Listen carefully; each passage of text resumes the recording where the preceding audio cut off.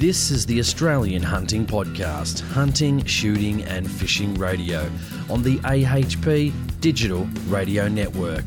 Visit us at australianhuntingpodcast.com.au. Sit back, relax and enjoy. Here's the host of the show, Jason Selms. All right, guys, welcome back to AHP. Thanks for joining me.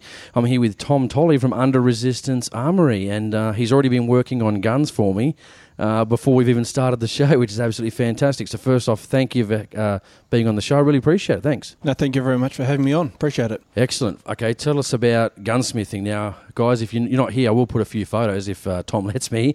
Absolutely. He's got a really good setup here. I mean, really nice. I guess more of a rustic feel, I guess.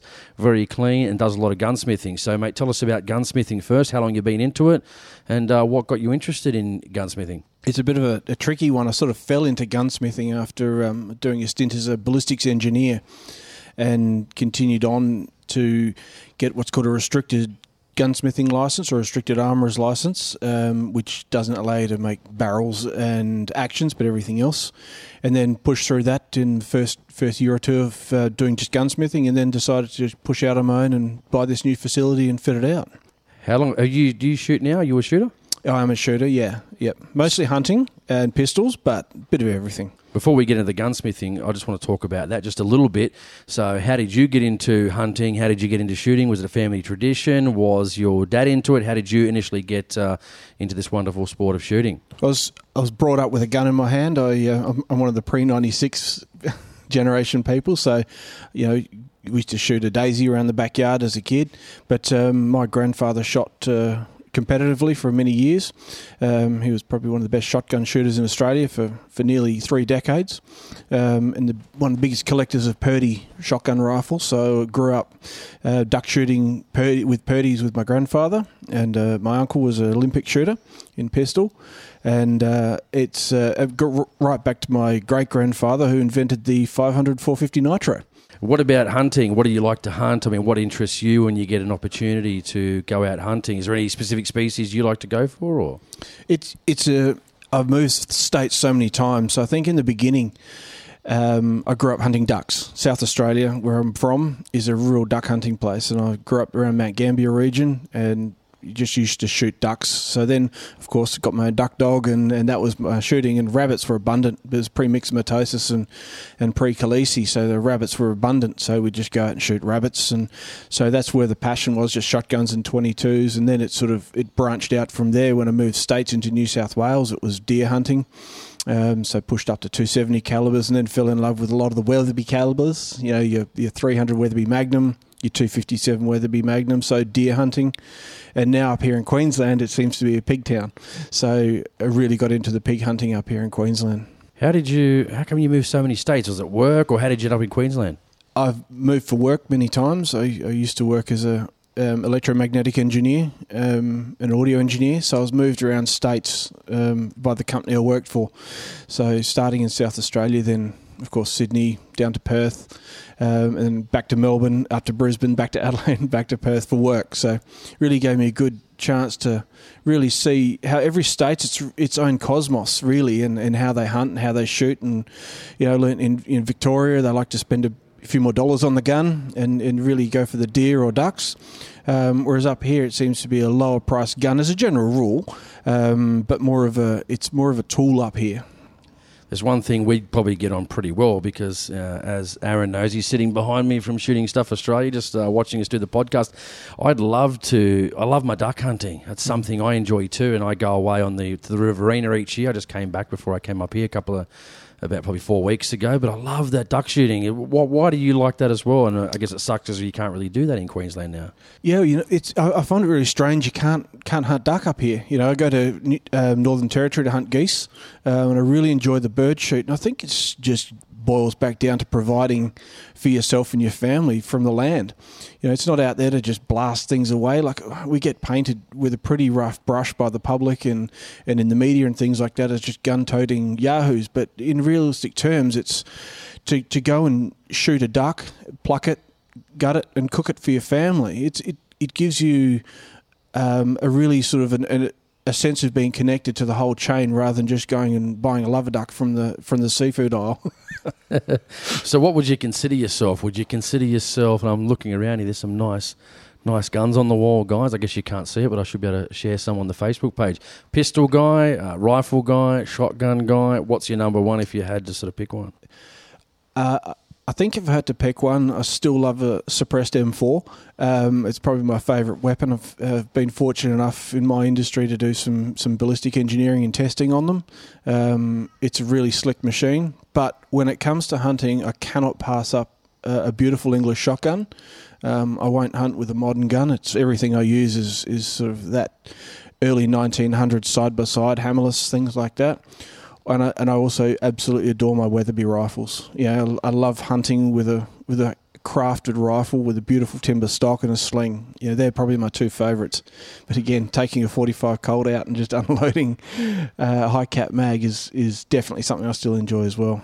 Yeah, absolutely. So when you go hunting, I guess now that you're in Queensland, it's freaking hot up here, guys. Luckily, we've got some air conditioning here in the gunsmithing room, so that's pretty good. But if you get an opportunity to go out here in Queensland, what's there to shoot up here?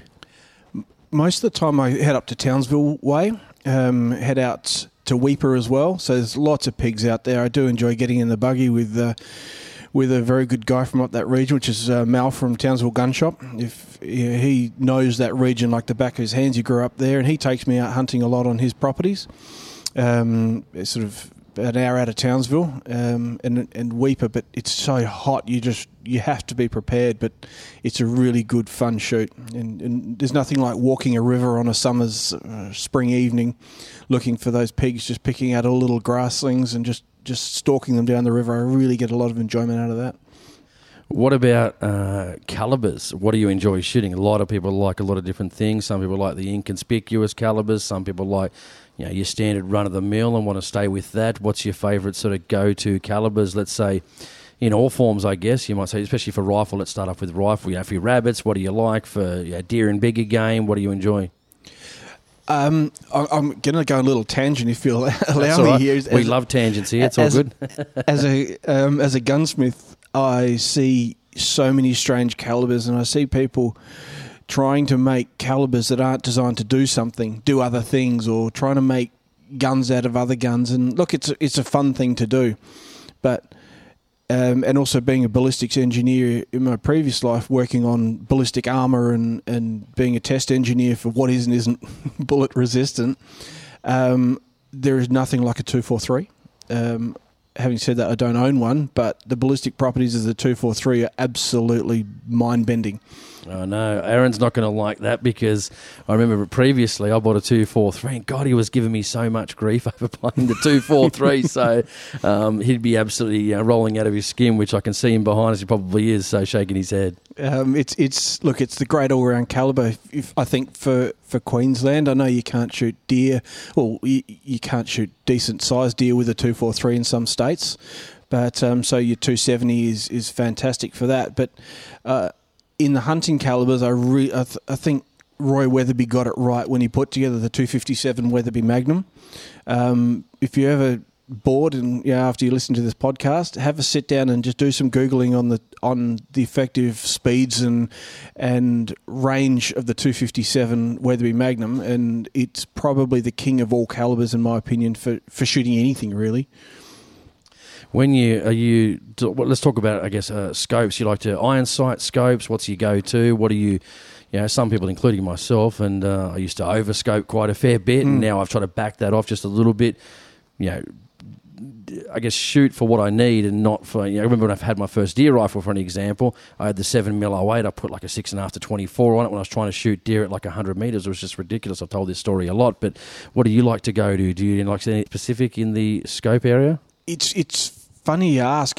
I remember in the beginning I learned to shoot iron sight. I'd never owned a scope till I was in my early 30s on a rifle. Wow, really? When my grandfather taught me to shoot, it was an open-sighted Bruno Model 1, and then it was a 222, a Remington 222, with a steel sight, and of course the shotguns were just beaded. And then when I started to get serious about actually hunting deer and things like that at a bit of range, I felt it was inhumane for for me to shoot with an iron sight at sort of that 200 metre shot.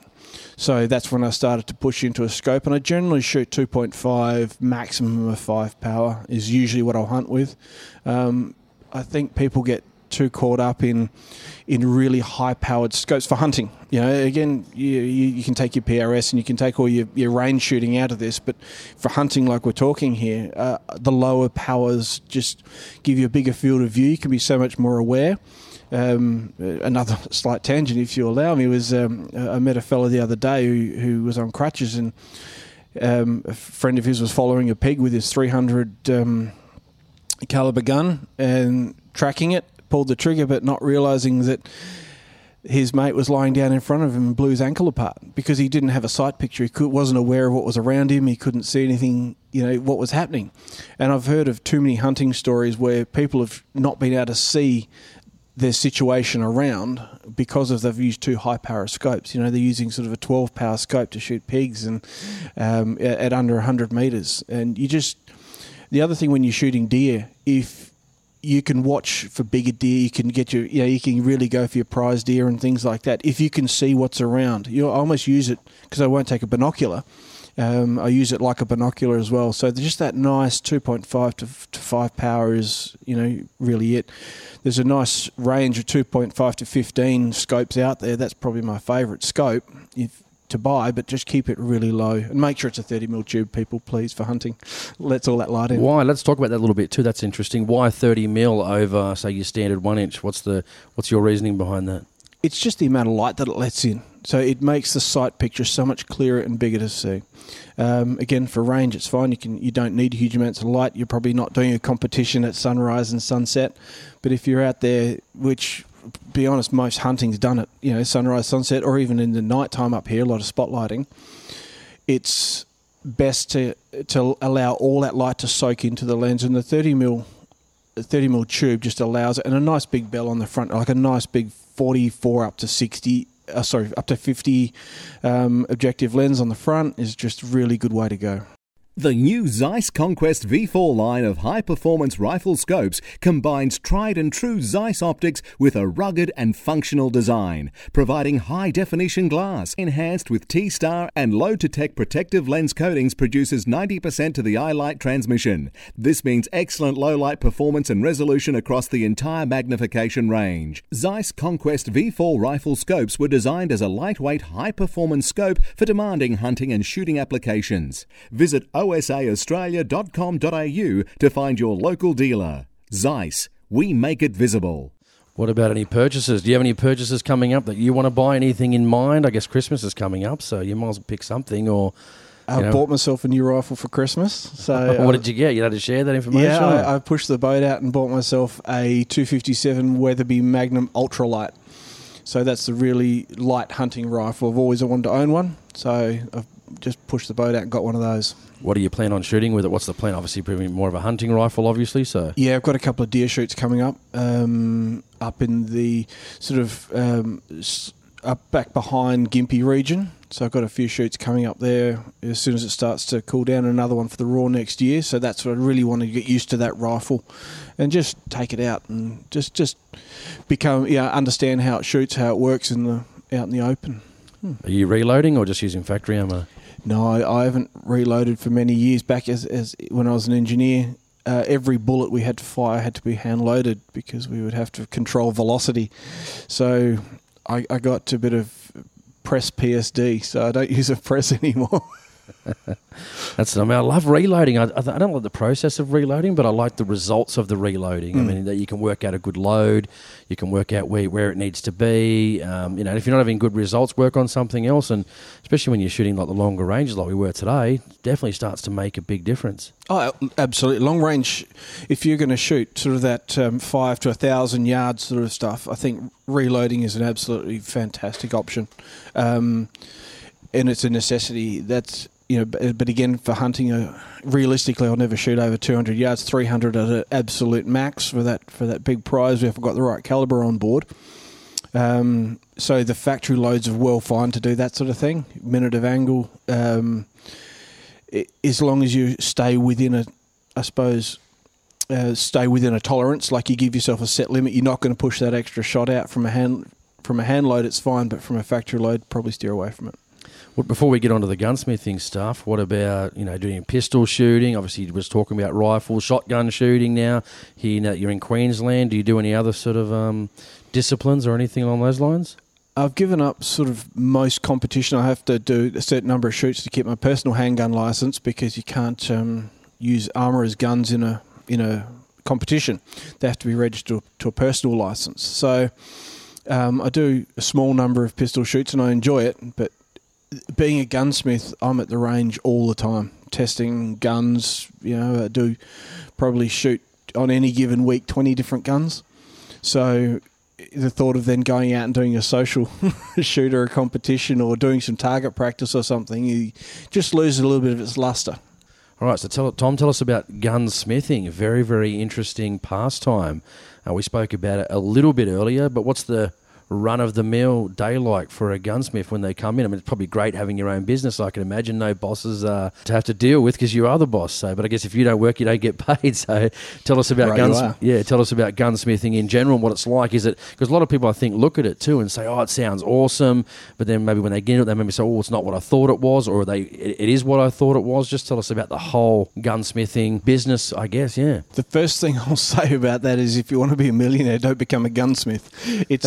It's not in Australia. It's got a very limited scope because of course we're restricted for a lot of semi-automatic weapons and we can't have handguns for hunting and things like that. So that said, 90% of what I do is bolt action rifles or lever action rifles. So a general day here will see anything from, I think one of the biggest things is when people try and do something themselves without having the experience, like fitting a trigger. They'll bring it in a box of parts and say, "Can you sort this out?" Rebarreling is very popular. I don't make my own barrels here. I don't have the right machinery to make them, but I buy them in and fit them up and profile them and cut out all the slots and things like that. So that's very common. Restoration has really taken off, I'll say. So every second day I'll get a restoration job. That's where someone will come in and go, "Tom, this is my grandfather's air gun," or "This was my grandmother's 410," or "This was like a relative's or my father's pistol, and it's all rusted and it's have mold in the wood and it just doesn't work." And they say, "I want you to make it new again. I want this to be my rifle that I can then pass down, or my pistol that I can then pass down to my kids." So doing a full timber restoration on that. So it'll be a full sandback and restoration, restore all the timber work, rebluing, cerakoting. Often the barrels will be quite pitted, so it'll be stick it on the lathe and turn it down. Might make some steps in the barrel just to cut that rust out and then linish it back up. So any day can throw anything at you that walks through the door. A lot of shotguns. There's not many gunsmiths around anymore that in Queensland, I should say, that really like to work on shotguns, and that's something I really love is old English shotguns, and it sort of leaks into European shotguns, obviously, and American shotguns, but Turkish shotguns are I suppose a bread and butter for me because they are inherently a cheap product and do have a lot of problems. So I say every day of the week I'll have a Turkish shotgun in here of some description, whether it be one of their levers or break actions or these new straight pulls and things like that, because they are built to a budget and people do run them hard. They're something that definitely keeps food on my table. It's a very interesting one. I'd like to explore that just a little bit further. We're not going to talk about specific brands or anything like that, but when you see, say, a Turkish shotgun come in, let's say it's a lever, or let's go both lever and straight pull, what's the most common thing you're seeing? What's the issue with the gun? Is it just not firing, it's not feeding problems, ejection problems? What are you generally seeing? All of the above, A, B, C, and D. I think extraction... You hope they buy more of these then. That's good for business. Oh, look, I love them. I actually love these Turkish shotguns. There's one on the bench behind me that you can see there now. The biggest problem, I'd say, is extraction. So the extractor claws generally go in them. And they also, because their walls, if you use a high wall brass, they often seize up in the chamber. So the extractor claw can't quite grab them. People don't oil them and treat them like a like a fine piece of machinery, so they get run pretty hard. And the other thing is light striking as well. The firing pins on them are often quite soft. So firing pins are a big one to fix. And feeding problems out of the tube, the pickups and things like that on the bottom often wear. The tolerances aren't very fine in these things, and they might be fine with a certain type of ammo, but then they'll really play up with another type of ammo as well. So, but that said, look, for the money you pay for one of these cheap Turkish levers or straight pulls, they're great value. But don't be surprised when you got to bring it in to be fixed. Are you looking to buy a new or used firearm? Do you want to sell that Safe Queen to fund your next purchase? Then go to ozgunsales.com. We have over 200 registered firearms dealers Australia-wide and thousands of shooters using the site daily. There are over 2,500 firearms listed, so you're certain to find exactly what you're looking for. We have over 50 years of firearms industry experience, including 8 years online. So why wouldn't you advertise with us? The one and only genuine original Ozguns. My feeling is, and again, you're in the industry, so you'd know that, when they make a lever action shotgun or a straight pull in 12 gauge, I just feel like these things, even though they're made for this because they're made to the Australian market or countries that can't have semi-automatics, for example, but when you have a lever action, say 44 Magnum was developed for a rifle cartridge, shotgun seems to me, and I could be wrong, like a totally different kettle of fish, and getting that to work consistently on a regular basis. I felt like maybe some of these levers, shouldn't have really been developed for 12 gauge because of the problems they can have. It's just totally different. Am I wrong on that? Yes and no. A lever action shotgun done well, it's just a really nice slick. It's easy to move around a plastic case. They've got a lot more give and a lot more tolerance than when you're talking about, say, for example, levering down a projectile out of a rifle. You can have different tips. You can have long tips. You can have ballistic tips, soft tips, lead tips. All these different types. So your feeding mechanism's got to be designed for all those different types. When you got a shotgun, the parameters of the end of that bullet's going to be a crimped end. So it's a lot easier to make a loading mech to take a 12 gauge. And again, the tolerances don't have to be very fine. And they do take different length shells as well. But having said that, the cheaper shotguns don't do a great job of it. Yeah, I was just wondering too, like some of these, if they just put, but I guess what are people willing to pay? That's a very interesting part. Some people love the cheaper stuff, obviously. A lot of people can't afford the high-end stuff, which I totally understand, and looking to get into shooting, which I think is fantastic. But I wonder if and there's not many that I know of, if any, actually, that are at a certain price. If they put, the $500 or $1,000 on it and sold them for $1,500, whether we'd get such a lot better product than we currently get now. But are people willing to pay the money for them? That's the question. Absolutely not. They wouldn't. They're not willing to pay for them. I don't think that, like if you said, like we could, in Australia, I could build a very reliable, high-quality Australian-built lever-action shotgun that would have great tolerances, but it would retail for around $2,500. And I don't expect I'd ever sell one, simply because for that price you can go through 4 Turkish shotguns, and it's more of we've become so disposable. Everything we buy now in society is designed to be thrown away. Like everything really is not designed to be repaired anymore. But and the gun has been opposite to that, especially being a gunsmith. I see that people look after and oil and care for and bring in for repairs an expensive shotgun, but with like phones and TVs and computers and things, they're just designed to be thrown away. And I think that's the mentality that appeals so well about these cheap lever action shotguns. And I'll say about some of these cheaper new modern centerfire rifles as well. I personally nearly fell on the floor when I saw one of the big manufacturers release a gun with a plastic trigger. That was to me that the gun industry had now stepped into the disposable society. Talking about multiple, someone comes in with the shotgun, for an example, they've got a problem with it. Do you ever see them come in on multiple occasions with multiple different issues? And if you do repair them, I mean, how does that it go long term? Is it still like it's a short term fix? Is it a long term fix? I mean, hopefully it's never going to happen again, and people never come back in regards to those issues. How does it generally work? I find that interesting about, like if someone comes in with a repair trigger or it's an ejection repair, and then, they have issues later on, things start to wear, does that become an issue again as well? And maybe the same issue presents itself or a completely new issue? You sort of touched on the what I call the ghost gun, which is a gun that's got a gremlin in it. You can do everything to it, and you can repair one thing, and something else comes up with it. And over the years, I've seen probably nearly 20 ghost guns which have these inherent issues that it doesn't matter what you do to. I've got a pistol there that's the same problem. It's been back to me 4 times.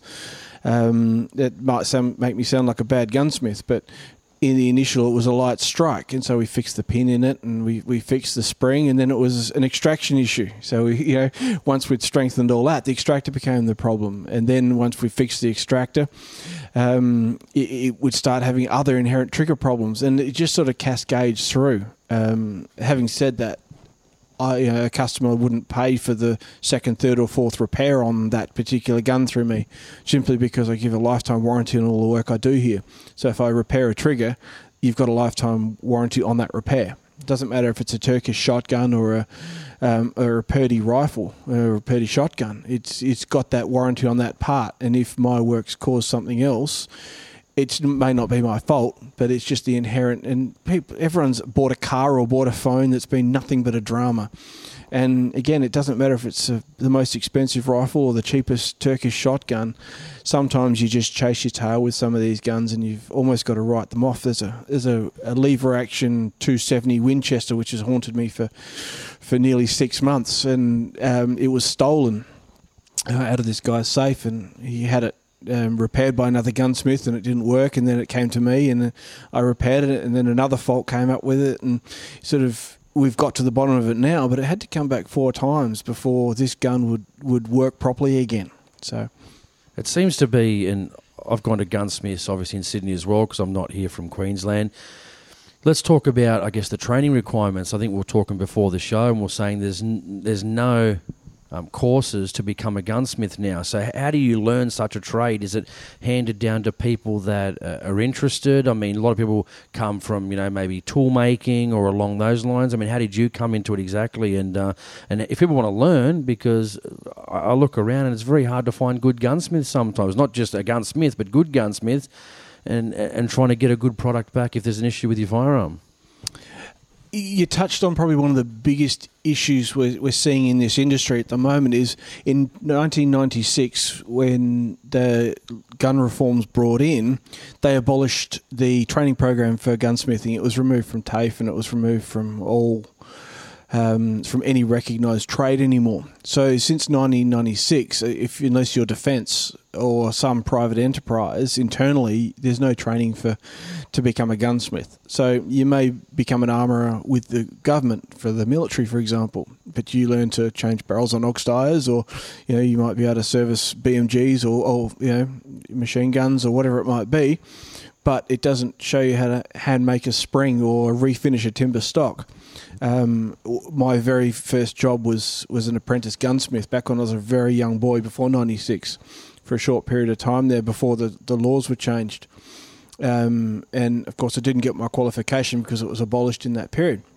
But in the meantime, I've got a diploma in gunsmithing with honours from America. It's the only place that you can do it these days, and you have to be willing to commit to go over to America to get that qualification. Now, the Queensland government weapons licensing gave me a restricted armourer's licence, as I touched on in the beginning, because of recognised prior learning. I've got 3 engineering qualifications, just none of them were in gunsmithing because it wasn't a learned craft. So then when I achieved that qualification, you can see up behind me there from the States, they passed on my unrestricted armourer's license.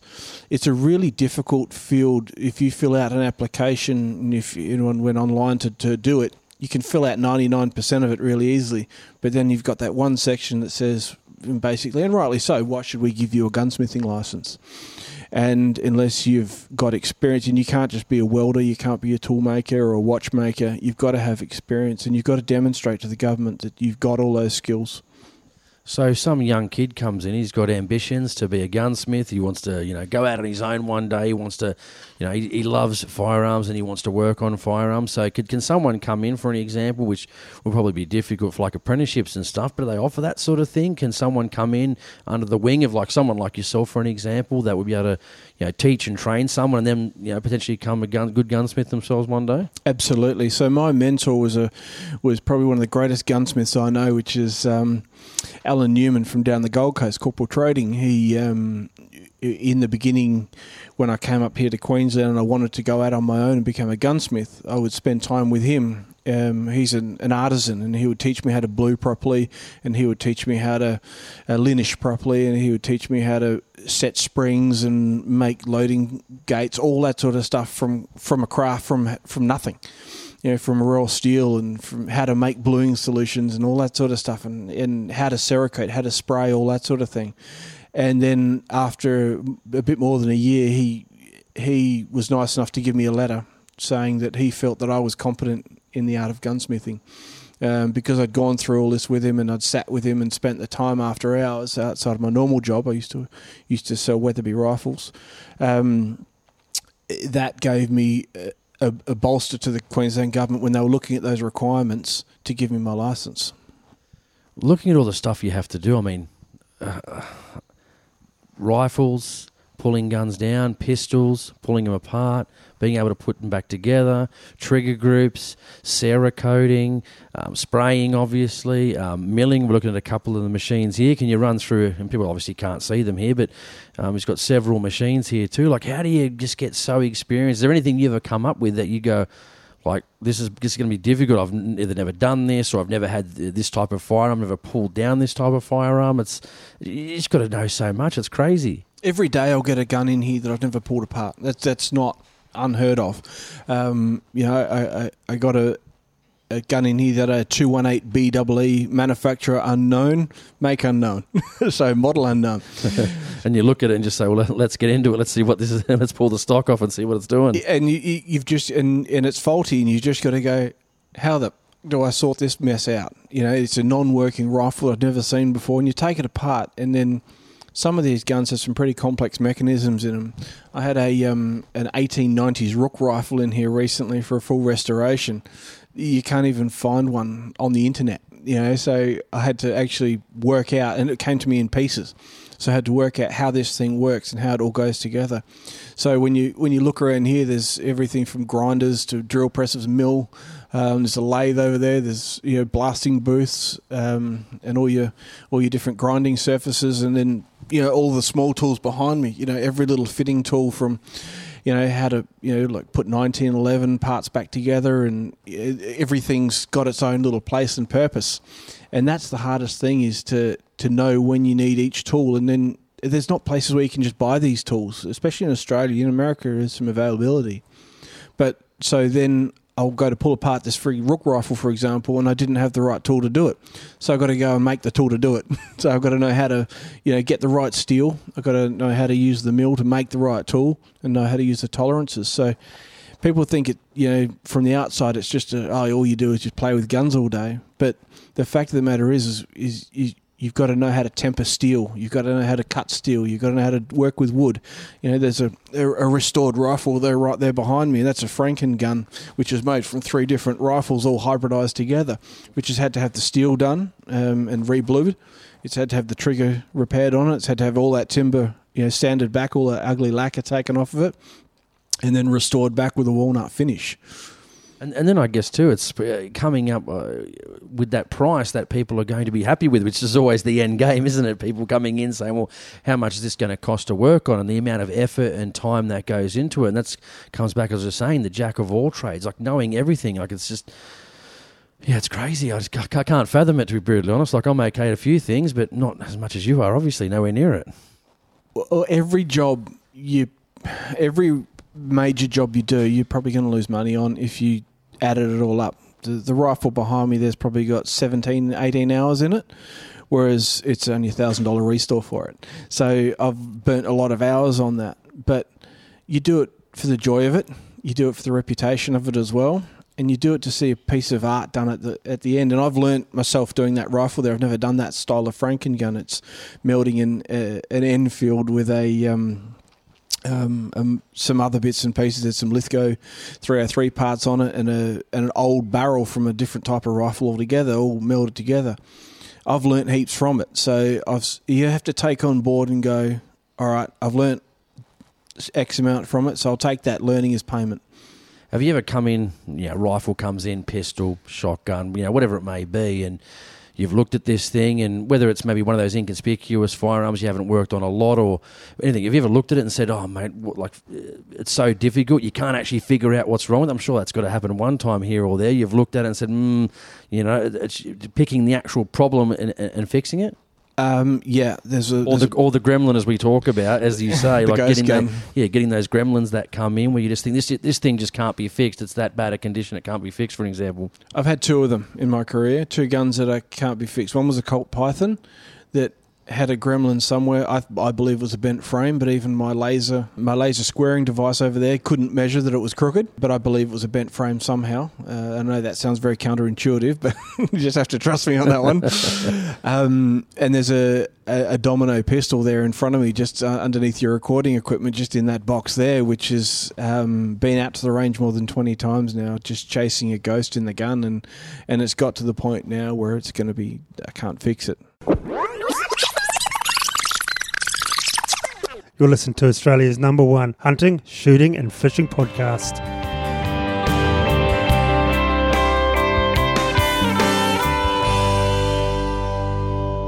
I wonder what those conversations are like when you actually got to ring someone and say, it's got some issue with it. Like people, it can't be fixed. It's the gremlins in it. You just got to be square with people. It doesn't cost him anything. It came in broken. I'm not going to charge him for my time, even though it's dozens of hours worked on it. It's all lessons learnt for me, and it's just part of the being in business for yourself. You've just got to take the good with the bad. When someone comes in with a 22 and an MDT chassis and you've got to mill a rail square, I can do that probably with my eyes closed, as you've just seen. Yeah. It's not even I don't even have to think about doing something like that. Yeah. For people that don't know, I put the CZ457 in an MDT chassis, and me and Aaron went out actually today to shoot, and we had just a few issues with elevation. We're not sure why, if we had to put a rail on it, but Tom we had a rail from an Adler, wasn't it, Aaron, from an Adler? Yeah, from an Adler. We put that on there and he cut it shorter for me. He put it on the mill. On the mill? On the mill, yeah, and polished it all up. And just watching that process was very interesting. Like, it's just seems something that's very artisan, if that makes sense. Yeah, it is. It's nothing is the same, and it's not. No gun's the same, and even I'll get two guns of the same manufacturer come through, and they can be different gremlins in them. They can be different effects of different parts, and it can be a lot of gun manufacturers. Well, I won't name anyone, but can source parts from other places. For example, a rifle might say it's built in country X, but its barrel comes from country Y, and its bolt might come from country Z, and the stock might be even made in country G, and then they're all assembled in back in that country. So it depends on who's they're sourcing that part from as well. Who the manufacturer is and how it ties in can vary from model to model. Let's talk about the most interesting things you've worked on, or maybe something that's cropped up during a repair, if there's anything you can think of. What's the most interesting work you've done, or something's happened, or just something that stands out in your mind as a very sort of interesting repair? Anything in particular you can think of? Yeah, probably. I think one of the most interesting guns that ever came in here was a side-by-side English shotgun, and it was disgusting. It was probably one of the most rust-covered buckets of snot I've ever seen. And the person didn't know what it was. It was in a bag. They'd obviously found it in Granddad's rafters and brought it in here. And it was... They said, we want to restore this rifle, and I said I almost couldn't do it.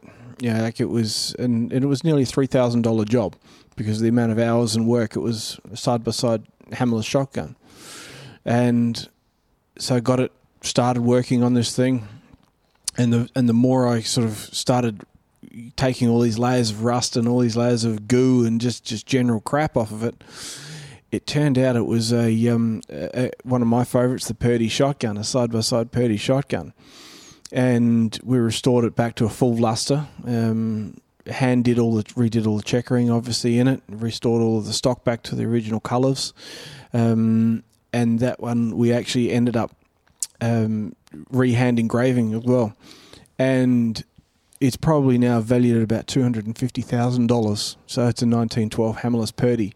So that was an absolute a treasure for me to see.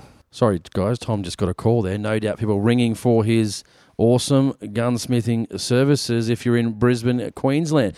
Mate, what is I know we'll talk about gremlins before. What's the worst thing you've worked on? Something's come in, you've thought, this is, no disrespect to the client, of course, but you're thinking, this thing, man, how do I fix this? What was the issue? It's got to be bending bolt handle on an FN followed by fitting Recknagel parts to any gun. I swear Recknagel parts are really well made, but their instructions aren't English-speaking user-friendly or user-friendly for a gunsmith. Interesting one, because you do Cerakote. That's one that a lot of people are getting into and really enjoying the different colours and stuff like that.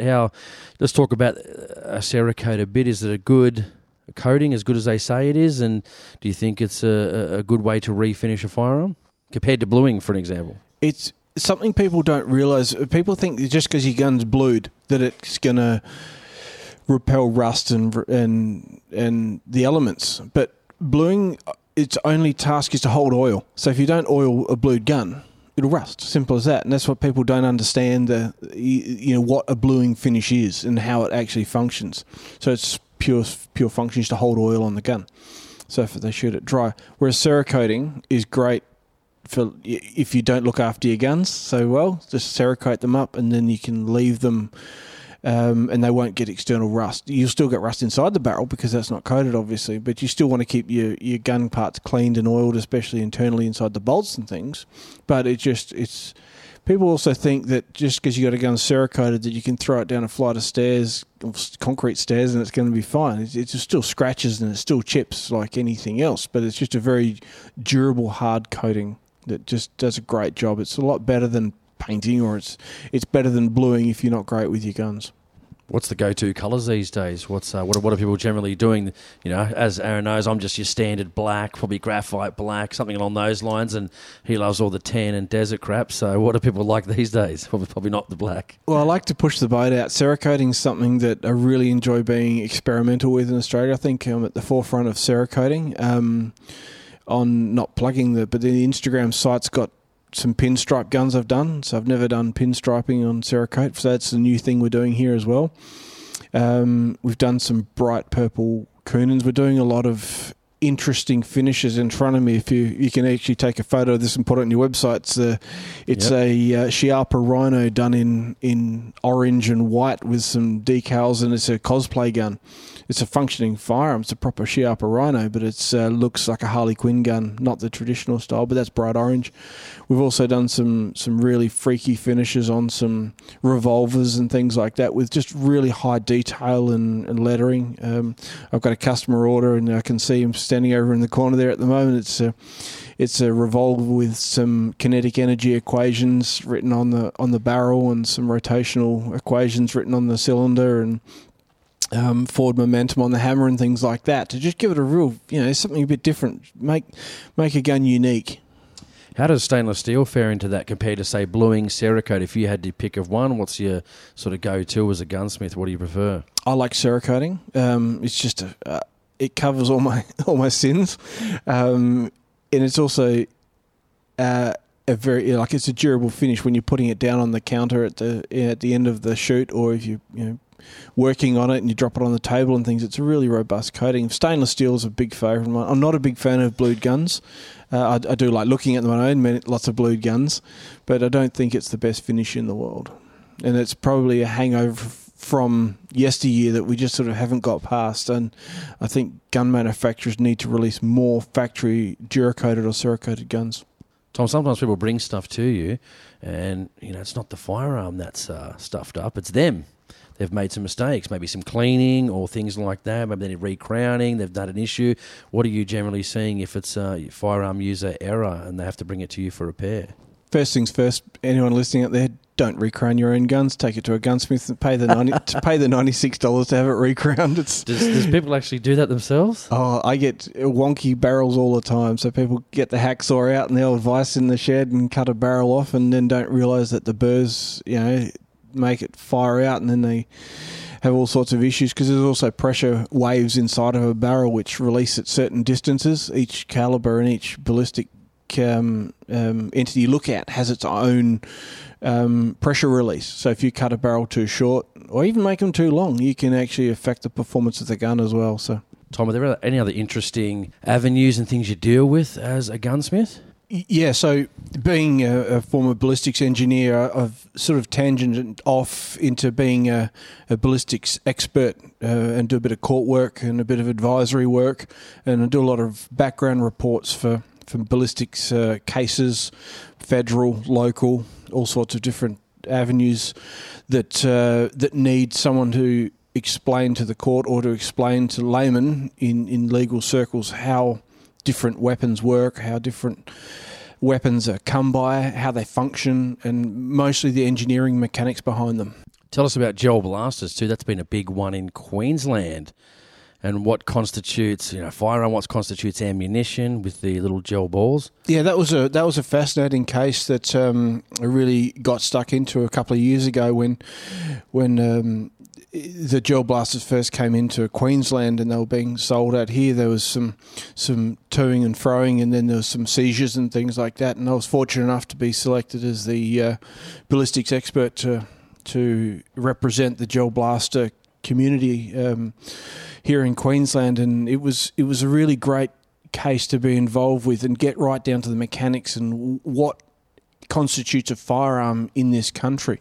And it turns out that gel blasters may or may not be a firearm, but they can't fire a projectile which is covered under the law of what is ammunition. So therefore that's why they were excused from that classification here in Queensland, and that's why you can buy them up here.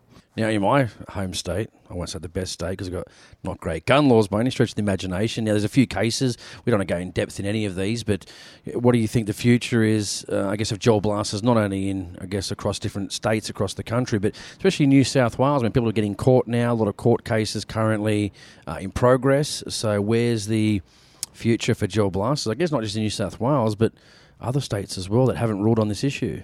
It's a fascinating question, and there's no singular answer because it's very up in the air at the moment. They are classed with New South Wales Police as a weapon currently in New South Wales, so definitely steer clear of the gel blaster and the gel balls because they're considered ammunition currently in New South Wales as we're talking in December of 2019. There is a lot of, I can't say too much, obviously, because I'm engaged as a legal expert in this case, but there will be a lot of changes next year, and whether it be from the government or from current cases or from future planning, no one really knows in the public yet, but it'll be an interesting one to definitely follow, and I'd love to follow up with you early next year when we see some clear definitions around it. Hopefully we get some good results. Talk to us about speed versus weight. I think this is an interesting one you were talking about with some of your experience from before. So this could be, rifles for an example, slower cartridges versus faster cartridge. Which one's king and why? Something from my previous life as a ballistics engineer was the consideration of kinetic energy, and how to deliver the most amount of energy at target.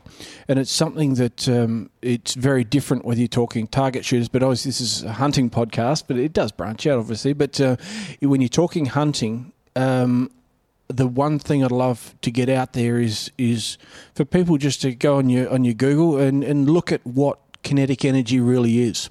And when you're talking about killing animals for hunting, for food, or for pest eradication, and to be the most humane, it's about delivering the most amount of kinetic energy. So therefore you want to look at your bullet and your mass. So, for example, we take a 100-grain bullet, or projectile, I should say, and you halve that in your equation. But you take your speed and square it, and that's how you come up with your kinetic energy on target. So I would always say to people, sacrifice weight for speed.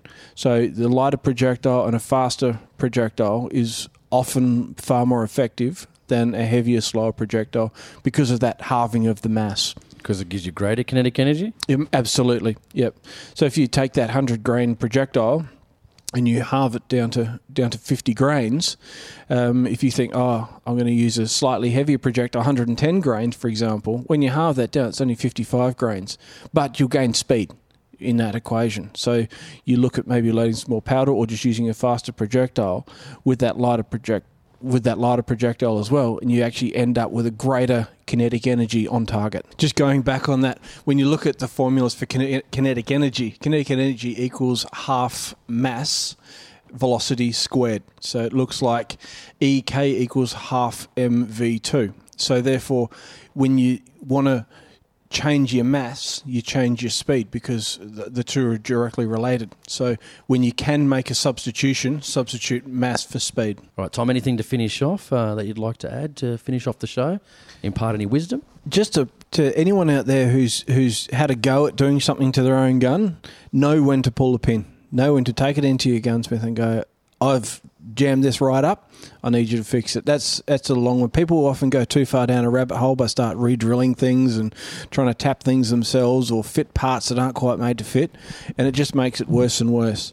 It's often worth, it's not an expensive thing to have your part fitted by a licensed gunsmith. So make sure that if you're not sure, you get it done, or if you do find yourself in too deep, just take it in and just ask them to fix it, and they'll fix it for you. Don't be afraid. Where do people find you? If they want to call you, they want to engage your services, how do they do that?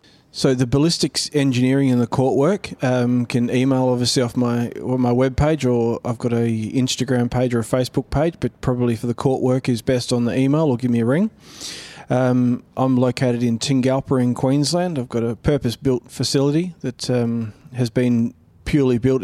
I don't do it from my garage. This is a proper gunsmithing facility with all the right machinery to make sure your work's done. So Queensland, Brisbane, I service anywhere in Australia. I get a lot of guns shipped to me from other states as well. So you can send your guns in. If you send them into your local gun dealer, they can ship them to me. And if they want to call you, is there any number they can call you on? Absolutely, 0477 435 412, or just go to underresistance.com. Tom Tolley joins me here talking about gunsmithing on the Australian Hunting Podcast. Thanks for joining me talking about gunsmithing, something I've been wanting to do for quite a long time, and over 200 episodes I haven't been able to get it done, so now I have. Thank you very much. Thank you very much for having me on. I really appreciate it.